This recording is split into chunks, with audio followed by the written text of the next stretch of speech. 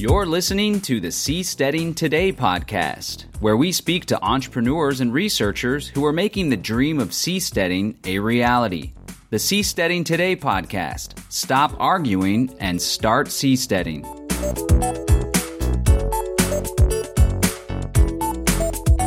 Welcome, Seasteaders. Today I am talking to Michael Elliott, the founder of Ventive Floathouse. Ventive Floathouse is a company with the mission to build permanent ocean communities using modular structures.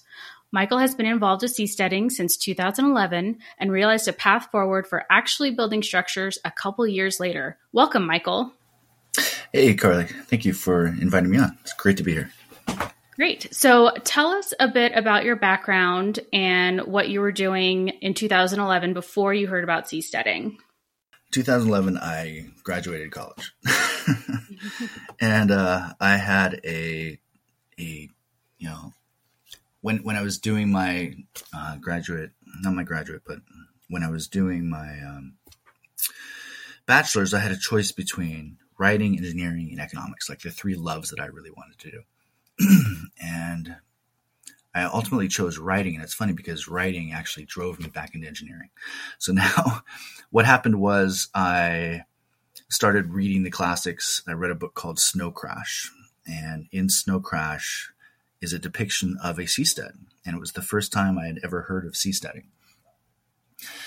And I spent literally the next 2 years thinking it would be just this great location for a book to be written, like a setting for a book.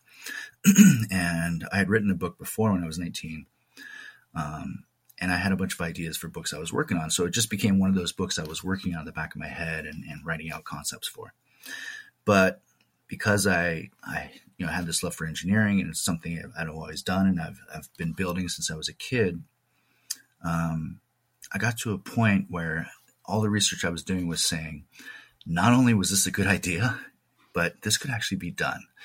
And that sparked in me this idea of, wow, let's actually start building seasteads. Like, we could actually do this. And that was just so exciting to me. So that's how it got started. That's great. First of all, I love the idea of calling Snow Crash a classic. I completely agree. That also is very inspiring to me, because we did do a novelist writing program this year to encourage people to write novels about seasteading or on seasteads for the National Novel Writing Month in November. Yeah. And I hope that will continue, because I mean, would you agree that capturing people's imagination through fiction writing can inspire, and it has inspired with you, action in actually making this future come to pass? Absolutely. And the funny thing is, I'm still working on my seasteading story. Well, yeah, let us know when that gets published, and I'll read Definitely. It and we'll publicize it. But so you went back into engineering. So tell us a bit about your engineering experience and how you got back into engineering. Sure. So I grew up with my dad in a house that was not finished. And so my entire childhood was me and my dad, mainly, out of all the other kids, rebuilding this, rebuilding that, new roof, new flooring. He had added a section that took literally 30 years to finish, doing plumbing, electrical. So by the time I hit 20, I basically had like 15 years experience in building houses. And it was something I was good at. I was always mechanically inclined and all that. And I read engineering on the side just for fun, basically. And when I chose writing, it was at a time when I really didn't think of engineering as something I could go into at that point. I was deciding between economics and writing for schooling and business, actually. And I chose writing, and I kind of regret it because it was like everything I'm doing now is engineering. But when I graduated, I went out to get a job, and I ended up I thought, I have this period of time between having to get serious about a job and graduating. Why don't I go to a machine shop and get some experience working on doing metalworking, something I've always been interested in. So I answered this ad for a entry level position in the machine shop. I thought I'd be there a month. I get in there, they find out that I had experience working with machines with my dad and building stuff.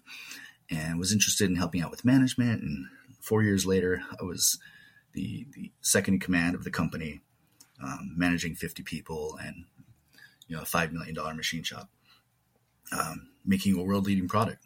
And that experience was just incredible for me. I learned stuff you have no other way to do.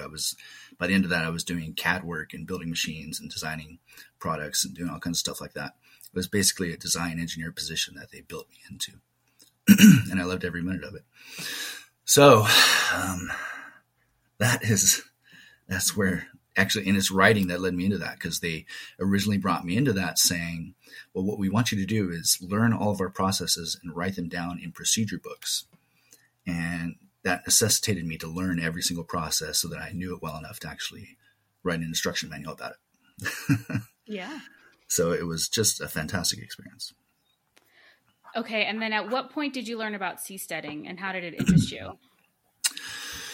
So my graduate year of college, 2011, I heard about seasteading in Snow Crash.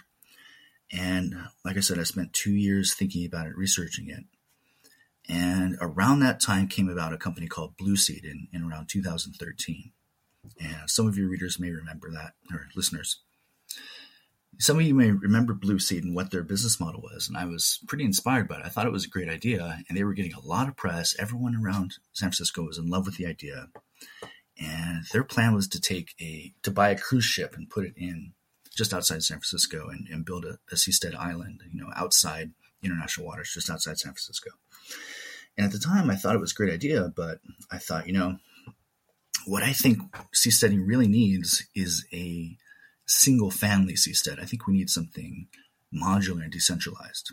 And I was looking at their business model and saying, well, if you get some really successful people in that seastead, they're probably going to want to have their own place instead of a cruise liner cabin. So why don't I try to build like a single family float house, something they can move up into, and maybe I can attach to the back end of the ship or something to float along with the whole thing. Almost like literally the description of what happened in Snow Crash, where in Snow Crash the seastead was just a bunch of ships all tied together, basically. So I began working on designs at that point in 2013, after I had convinced myself that this was doable. And I was looking at production methods and techniques and what would be ideal. And you run into a whole new series of challenges when you're trying to create a new structure, but also a lot of opportunities. I was looking at vertical, almost like ice cream cone shapes. And I reasoned that was very stable in the water and can be very strong against waves. And then I was looking at how to build it, and just my question of how to build it ultimately led to me evolving the design to what I have now, which is a capsule-shaped device, which is horizontal in the water and can go also vertical. So that's how things evolve for me. Okay, so you started thinking about these designs and thinking about first attaching them to the cruise ship that Blue Seed was working on getting set up. And then, so can you say again, I didn't quite follow with vertical versus horizontal designs. Explain more about that. Right. So my first design was this vertical idea. And I remember at that time I was working with a guy who was doing CAD for me. And I would try to describe what I envisioned to him, and then he would come back and show me what he had designed. And it was such a difficult process to verbalize what I wanted at that point that I knew I had to go and actually learn CAD. So I did. And in the process of trying to figure out how to build something vertical like that, I was thinking of using concrete, and I was thinking of ways that you could pour it in a single pour and do stuff like that. And I'm not sure exactly how the capsule shape came about from that. I just remember that I had this idea for a vertical thing that you could, I think it was the actual production process that led me to that, because if you could pour the shell of the seastead in a single pour is the ideal, because then you don't have any seams. And I was looking at the concrete sailboat guys and how they did it. And I realized if you made a machine that was kind of like a lathe that would spin, then you could make a device that could very quickly and easily make an entire shape that was done in one pour with very few people. So that would make it very cost effective, very cheap, inexpensive. And yet it would be very high quality at the same time.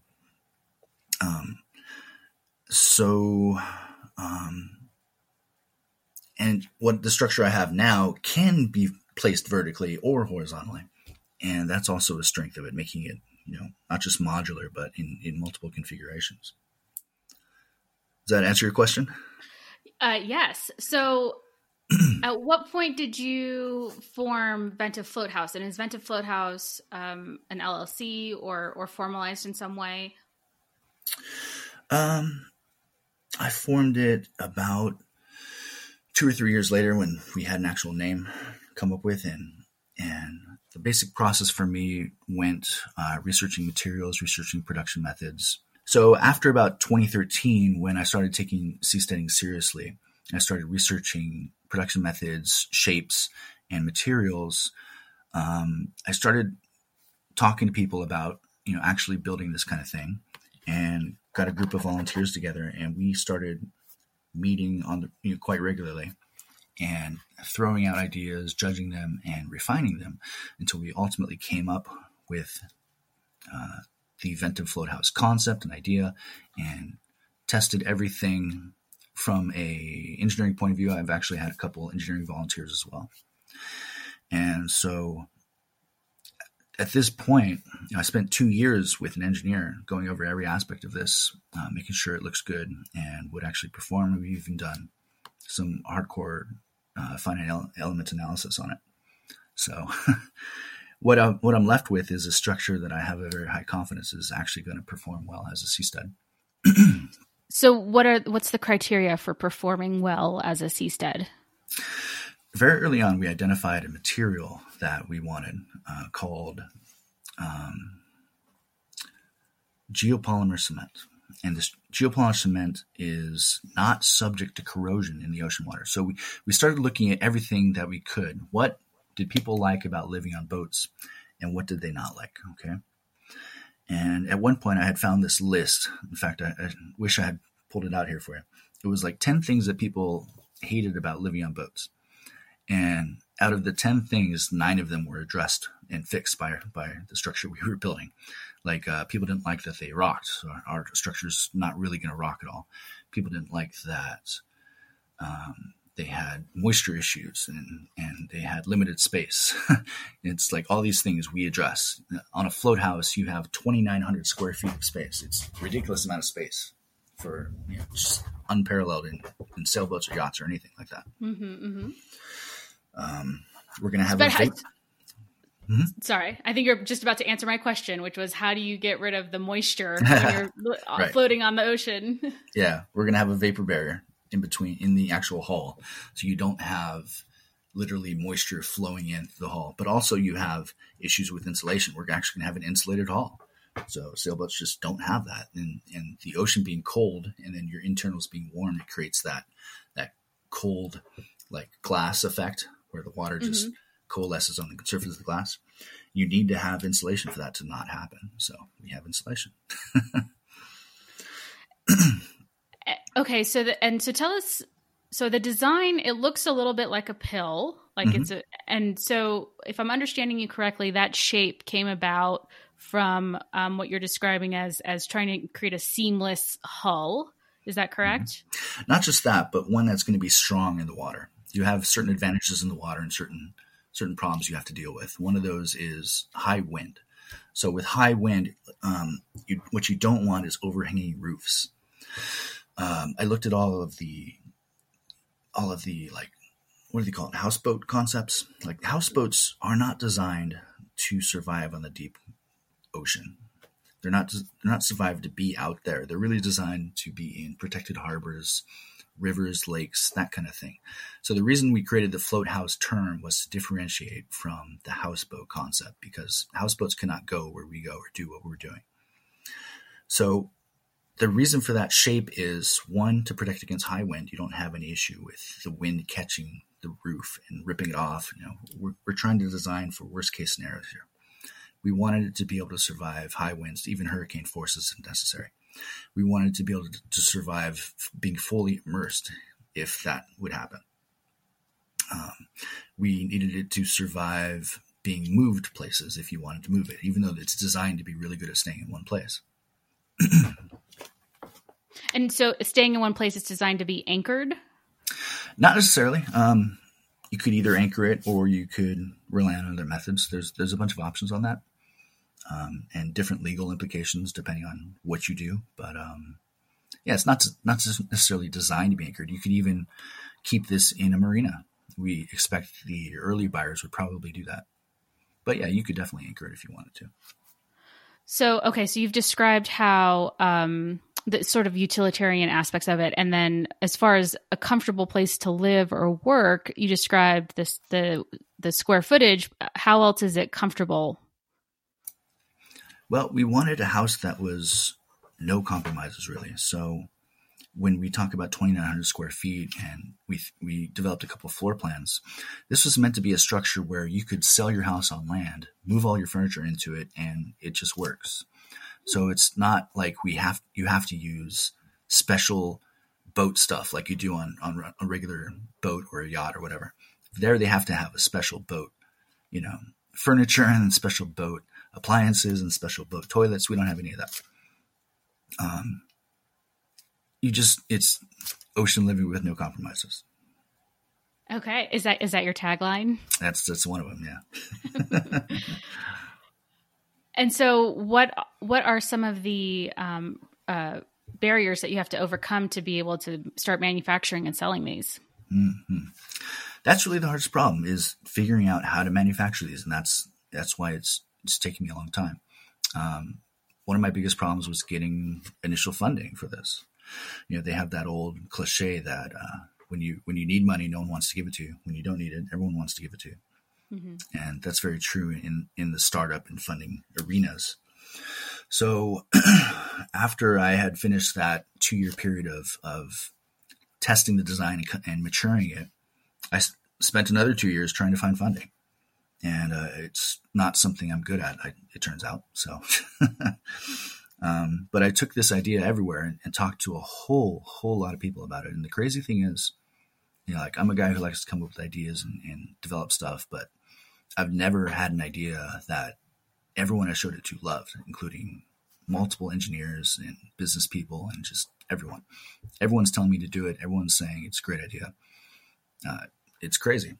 Usually people are just like, wow, that's a good idea. But with this idea, it just, everyone loves it. So ultimately, I did find funding late last year, and we are now building. So now my problem is more in my domain, which is how do we actually build this? And we're currently building a 1/8 scale production process, not just the 1/8 scale house. We're actually building the production process in prototype. And I'm very near the end of that stage. We're going to move up to the 1/4 scale production process next. So tell us more about that. So what are some of the questions that you need to answer when you develop a scaled production process? Well, this is the structure that you can build with very few people. So it only takes about 3 to 5 people to build one of these, which is kind of amazing. And the way we achieve that is through spinning it on a lathe, like I was talking about. So a lot of it is being automated. So if you want to automate something, it's a little bit more difficult than if you're just doing it all by hand. So we're basically building what's called a filament winder. And a filament winder is the way that they make rockets right now. You take a very strong filament, you wrap it around a form and cure it, and they make rocket casings that way. Missiles are made that way. SpaceX does some of their construction that way as well. So it's a technique that has been around since the 60s. It's pretty well known, and they even have desktop winders and stuff like that. We're building one that's a little bit more difficult than that because we have closed ends. So the biggest barrier, I would say, has been trying to figure out what materials are going to allow us to create a double closed end filament winding structure and how to deal with that. So we've progressed from a couple of materials, and I don't want to say exactly what we're doing now. Finally, I think we've hit on the solution now, I think, and we're building it. So it's proprietary stuff for now, but I do want to open source all of our technology later on once we can make sure it's not going to be used against us, type of thing. Sure. I mean, that's fantastic news. It sounds like a huge step forward. And so is this something that you're able to work on full time? Yeah, I'm actually working full time on it right now. So the funding I obtained was about $250,000, enough to finish the full scale structure. That's fantastic. Thank you. I'm really excited about it. It's going to be, it's mind blowing that it's to spend all these years on it and finally be actually building it. We expect to finish a full scale float house this year.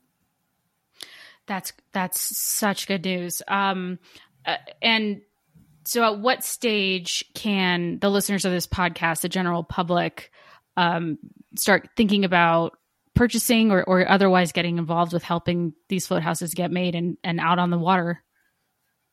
That's a good question. Right now we're good. And we're really in stealth mode right now. So, like if you go on my website, there's no indication that we're doing any of this. It's something we want to unveil when we have something really good to unveil. Exclusive Seasteading Today podcast. That's exclusive. Right. That's right. This is a rare insider look for your audience only. When I have enough funding, I have enough volunteers. It's not something. I have a lot of people honestly trying to throw money at me right now. It's so funny. It's like, oh my gosh, like I said. That sounds like a good thing.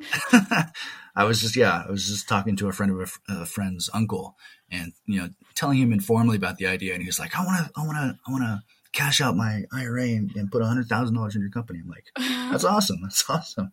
But we don't need it. There will come a point, I'm sure, when we do like a friends and family round investment funding, something like that will happen eventually. And it probably won't be until after we finish the first one. And, I have, how do you build a company and build excitement for something? It really helps to have something to show. And once we build that first one and can invite like the press onto it and say, okay, here's the actual structure, here's what it looks like, I think there's going to be a huge like amount of excitement about it in a lot of circles. I mean, the number of applications for a structure like this are just, I could literally talk your ear off about it. So many industries. I've had people like the vertical structure, which we call the spar design on our website, which is ventivefloathouse.com, by the way. Mm-hmm. The vertical version that we have can survive in the deep ocean by itself. It does not need any support or anything else around it. So it's very good for like business and scientific applications.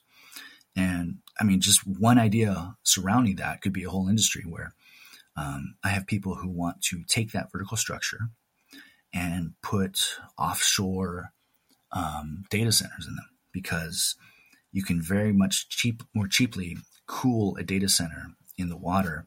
And there's advantages to being in a non-jurisdiction, like you're outside of a state influence, basically. You're in international waters. So you're not subject to certain laws and rules that otherwise plague data centers. So if we could do that's like a whole industry to itself. That may be actually the cheapest way to run a data center, would be to do it out there in a float house. And you have applications with fishing. You have applications with humanitarian issues and relief. There's just so many things. So yeah. Well, I see articles every day about different ocean explorers or researchers, people who want to study a fish population or study the underwater geography, or minerals that are at the bottom of the ocean. So having a station where the researchers could rest and sleep, I think that would save a lot of their costs. I mean, I remember hearing about one project, they were traveling around the world collecting plankton samples and studying them, and so having a stopping point and a comfortable place to stay for the folks who are doing that work, I can imagine decrease the costs of that kind of research and would be very attractive to them. Absolutely. We're looking at the float house as a platform for people to do other things with it. And we don't necessarily know right now what those things will end up being. There's even uses on land I've found. But as a platform, it allows you to do something that currently you cannot do, which is to basically make useful space out on the water, permanent useful space. And the number of applications you can do with that are just unlimited, honestly. We are also planning to, what's the next step after we actually build the first one? So I expect to market these to the San Francisco market and sell them as floating houses up there because they have such a housing crunch up there. And they have very high housing prices also. Sure. But, selling them as just a live-in boat is great because everyone understands what living in a boat is. They don't necessarily understand what a seastead is, but they understand seeing something that you live in. And these are going to be really comfortable and also not going to react the way that people are used to normal boats because these are 10 times heavier than a normal boat, have a different hull design, and you're not going to get seasick on these ever. But so do you have a sense of, I know you have different models and different configurations, but, for that market of people who want to own a home, do you have a sense of the price range that you want to sell these at? Well, I do. And every time I started showing people what I was doing, they told me to raise my prices. So, with a lot of new products, you kind of have to target the higher end of the market to get started, to get enough, funding to fund the company and keep things going. So initially we're targeting that high end San Francisco market. We're probably going to, release the first of these at $1 million. And I still have people at that price range telling me to raise my prices. It's crazy. The average price for a 2,000 square foot house in San Francisco is $1 million, actually higher now. So it starts there, but the structure isn't that expensive to build. It's mainly turning it into a house that's expensive, adding the plumbing and the water and all that, the kitchen and the bathroom and everything, the appliances. So there is a lot of opportunity for cost cutting, and I do have new production processes we can get into that will allow us to bring the price way, way, way, way down. So I'm a bit confused. So if someone can afford to buy $1 million home in San Francisco, are there $1 million homes available for them to buy? Like, why would they turn to a floating home if they can already spend $1 million on a home? That's because Oakland is averaging $1 million right now, and Oakland isn't anywhere near San Francisco. So if you spend $1 million, if you wanted a house in like San Francisco or even like near it, it's more than $1 million now. So it would be worthwhile to someone. I mean, I think you would also need daily transportation, commuters from their floating home into the city. Not if you're in a marina, and there's a lot of marinas right off of San Francisco. But if you, you mean like commuters, like people who are commuting? Yes. Yeah. It's crazy because let's say you're a newcomer, but you're being paid well enough to buy $1 million house, what do you do? You're kind of in trouble. But would you need a house, and then also would you need to own a boat to be able to get to your house to work every day? Probably. I mean, if you're anchoring out, but if you're staying in a marina, you're probably going to spend $1,200 a month on slip fees. If you anchor out, you're not spending anything. But they also won't let you anchor out in San Francisco Harbor anymore. Like that's getting harder and harder. So you could go into the Delta, or you could go out into the ocean where we're planning a seastead. And that's what I wanted to tell you about next is our long-term goal of where this is going. So Blue Sea back in 2013 had this idea. They wanted to put that cruise ship just outside San Francisco, a little bit to the south, in international waters, about 14 miles out. And they were going to let people come there who have H-1B visa problems. And I thought that was an absolutely great idea. And when they were forced to quit that idea for various reasons, I thought, if I can, let me take up that idea, take up that goal, and let's do it, because some of the problems they ran into were the idea that buying a cruise ship and retrofitting it would be too expensive, and various things like that. And they wanted, I think it was 15 to 30 million to get started. And I recognized that with my modular structure, we could start for much, much cheaper. So it would become much less risky to actually build a seastead out there. Mm-hmm. The planning we've done for that is, I think, about 22 float houses would be enough to support an early seasteading city out there for about 300 or more people, which is about where you want to start. We don't have to build it for 1,000 or 10,000 people right off the bat. We can grow it over time using these modular structures. And because it's designed primarily for people who have H-1B visa problems, let me explain that. If you go to college here, but you're not a citizen, and you graduate and you want to stay in the U.S. and start a company or work, you have to get an H-1B visa. The government only hands out about 65,000 of these per year, but every year you have 250,000 people who apply for an H-1B visa. So it's over 150,000 people who just never get one and can't stay.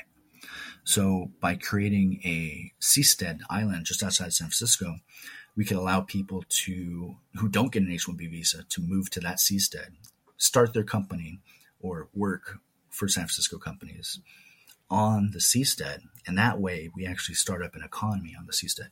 The biggest thing that seasteading is really lacking is the ability to build some kind of economy out there in the ocean. And I think that's going to be, for me at least, that's like the ideal, because it's literally life-changing for these people if they can stay in the U.S. or have to go home, because the amount of opportunity and financing that available to them back in third world countries is so much less than what it is if they can stay in San Francisco or in the U.S. So by creating a visa island out there, we can solve all these problems and create a space for people who would literally give like their arm and their leg to stay. And that's the kind of customers that you really want, people who Sure. are just absolutely, you're going to change their life if you can help them or not. And if we can do that, if we can get an economy going out there, then that changes the game. At that point, we're going to have, even U.S. citizens who just want to live out there because it's cool. You're going to have people coming from around the world to do secondary services. We'll set up supermarkets, entertainment, all kinds of stuff. Now we've got a city going on the water. That's the dream, right? Absolutely. Yeah. Well, I think we're coming to the end of our conversation, but do you have any advice for people who are interested in starting a business to help the seasteading movement along so that we can get these floating cities out there on the water? People who want to start a business to help seasteading? Yes. Well, you have to compare your own skills and abilities with what is actually needed out there. So I think a lot of people probably encountered seasteading the same way I did, but since they didn't have my background of house building and engineering, they probably just walked away and went and did something else and said, well, I can't do that, so let me just go elsewhere. But when seasteading actually gets off the ground, the range of available opportunities is going to explode, and there's going to be something like a gold rush, because you're going to have a lot of people who need things out there and a lot of demand for services. Mm-hmm. So right now it's like the only thing anyone could possibly build is a few things like building a seastead or I'm not exactly sure, but let's say in a year from now, I'm actually building these seasteads and offering them to the public. I know that I'm not going to have time to do a lot of things secondarily with those seasteads. I'm just going to be building these structures. But what I know is that if you had access to these structures, there's like 15 or 20 different industries that you could walk up to and pitch to and say, hey, look at this, we can do something with this, and partner with them and go out and actually do it, there's going to be just an explosion of opportunity. And that's what I'm really looking forward to. The idea of seasteading as a platform to enable other ideas to happen. That's where it starts to multiply. Great. And so you tell us your website again and where else people can see your designs and learn about and follow the progress of Ventive Floathouse. Sure. The website is www.ventive, like inventive, ventivefloathouse.com, just like it sounds. And there's not a ton of news on there. It's just designed to introduce the idea to people. Later, we will be updating news on the seasteading subreddit, of course, which I'm a moderator of on Reddit. And I do keep a couple things on floathouse.com. Like I use, sorry, not floathouse.com, the Floathouse subreddit. There's a Floathouse subreddit that I use as kind of a production diary where I collect ideas. Yeah, but news will be there too. And of course, there's the Ventive subreddit. But I don't know, for now, it's going to be hard to get news out of me unless you invite me to do an interview like this kind of thing. Well, we definitely will, and look for new ways to inform people about the work that you're doing, because it sounds like, I mean, it's the necessary work to be doing at this time, building structures so that then this whole industry of seasteading can get off the ground and provide that platform that you described for all kinds of other seasteading industries. Absolutely. I think once we prove it can be done, that it will be done broadly and all around the world. I mean, even just locations, like so many people have pitched me awesome locations to put this structure, like do this, do that, do that. Mm-hmm. And the amount of ideas, it's staggering. Like I've had people pitching me restaurants and traveling restaurants, take a 5-star or a 3-star Michelin chef, put them on a floating restaurant, move them around city to city. It's crazy. Fun stuff like that. It's going to be a lot of stuff is going to open up that we can do. Sounds great. Anything else you'd like to say? I just wanted to thank you for having me on. Thank you for being here, and we'll talk again soon, I'm sure.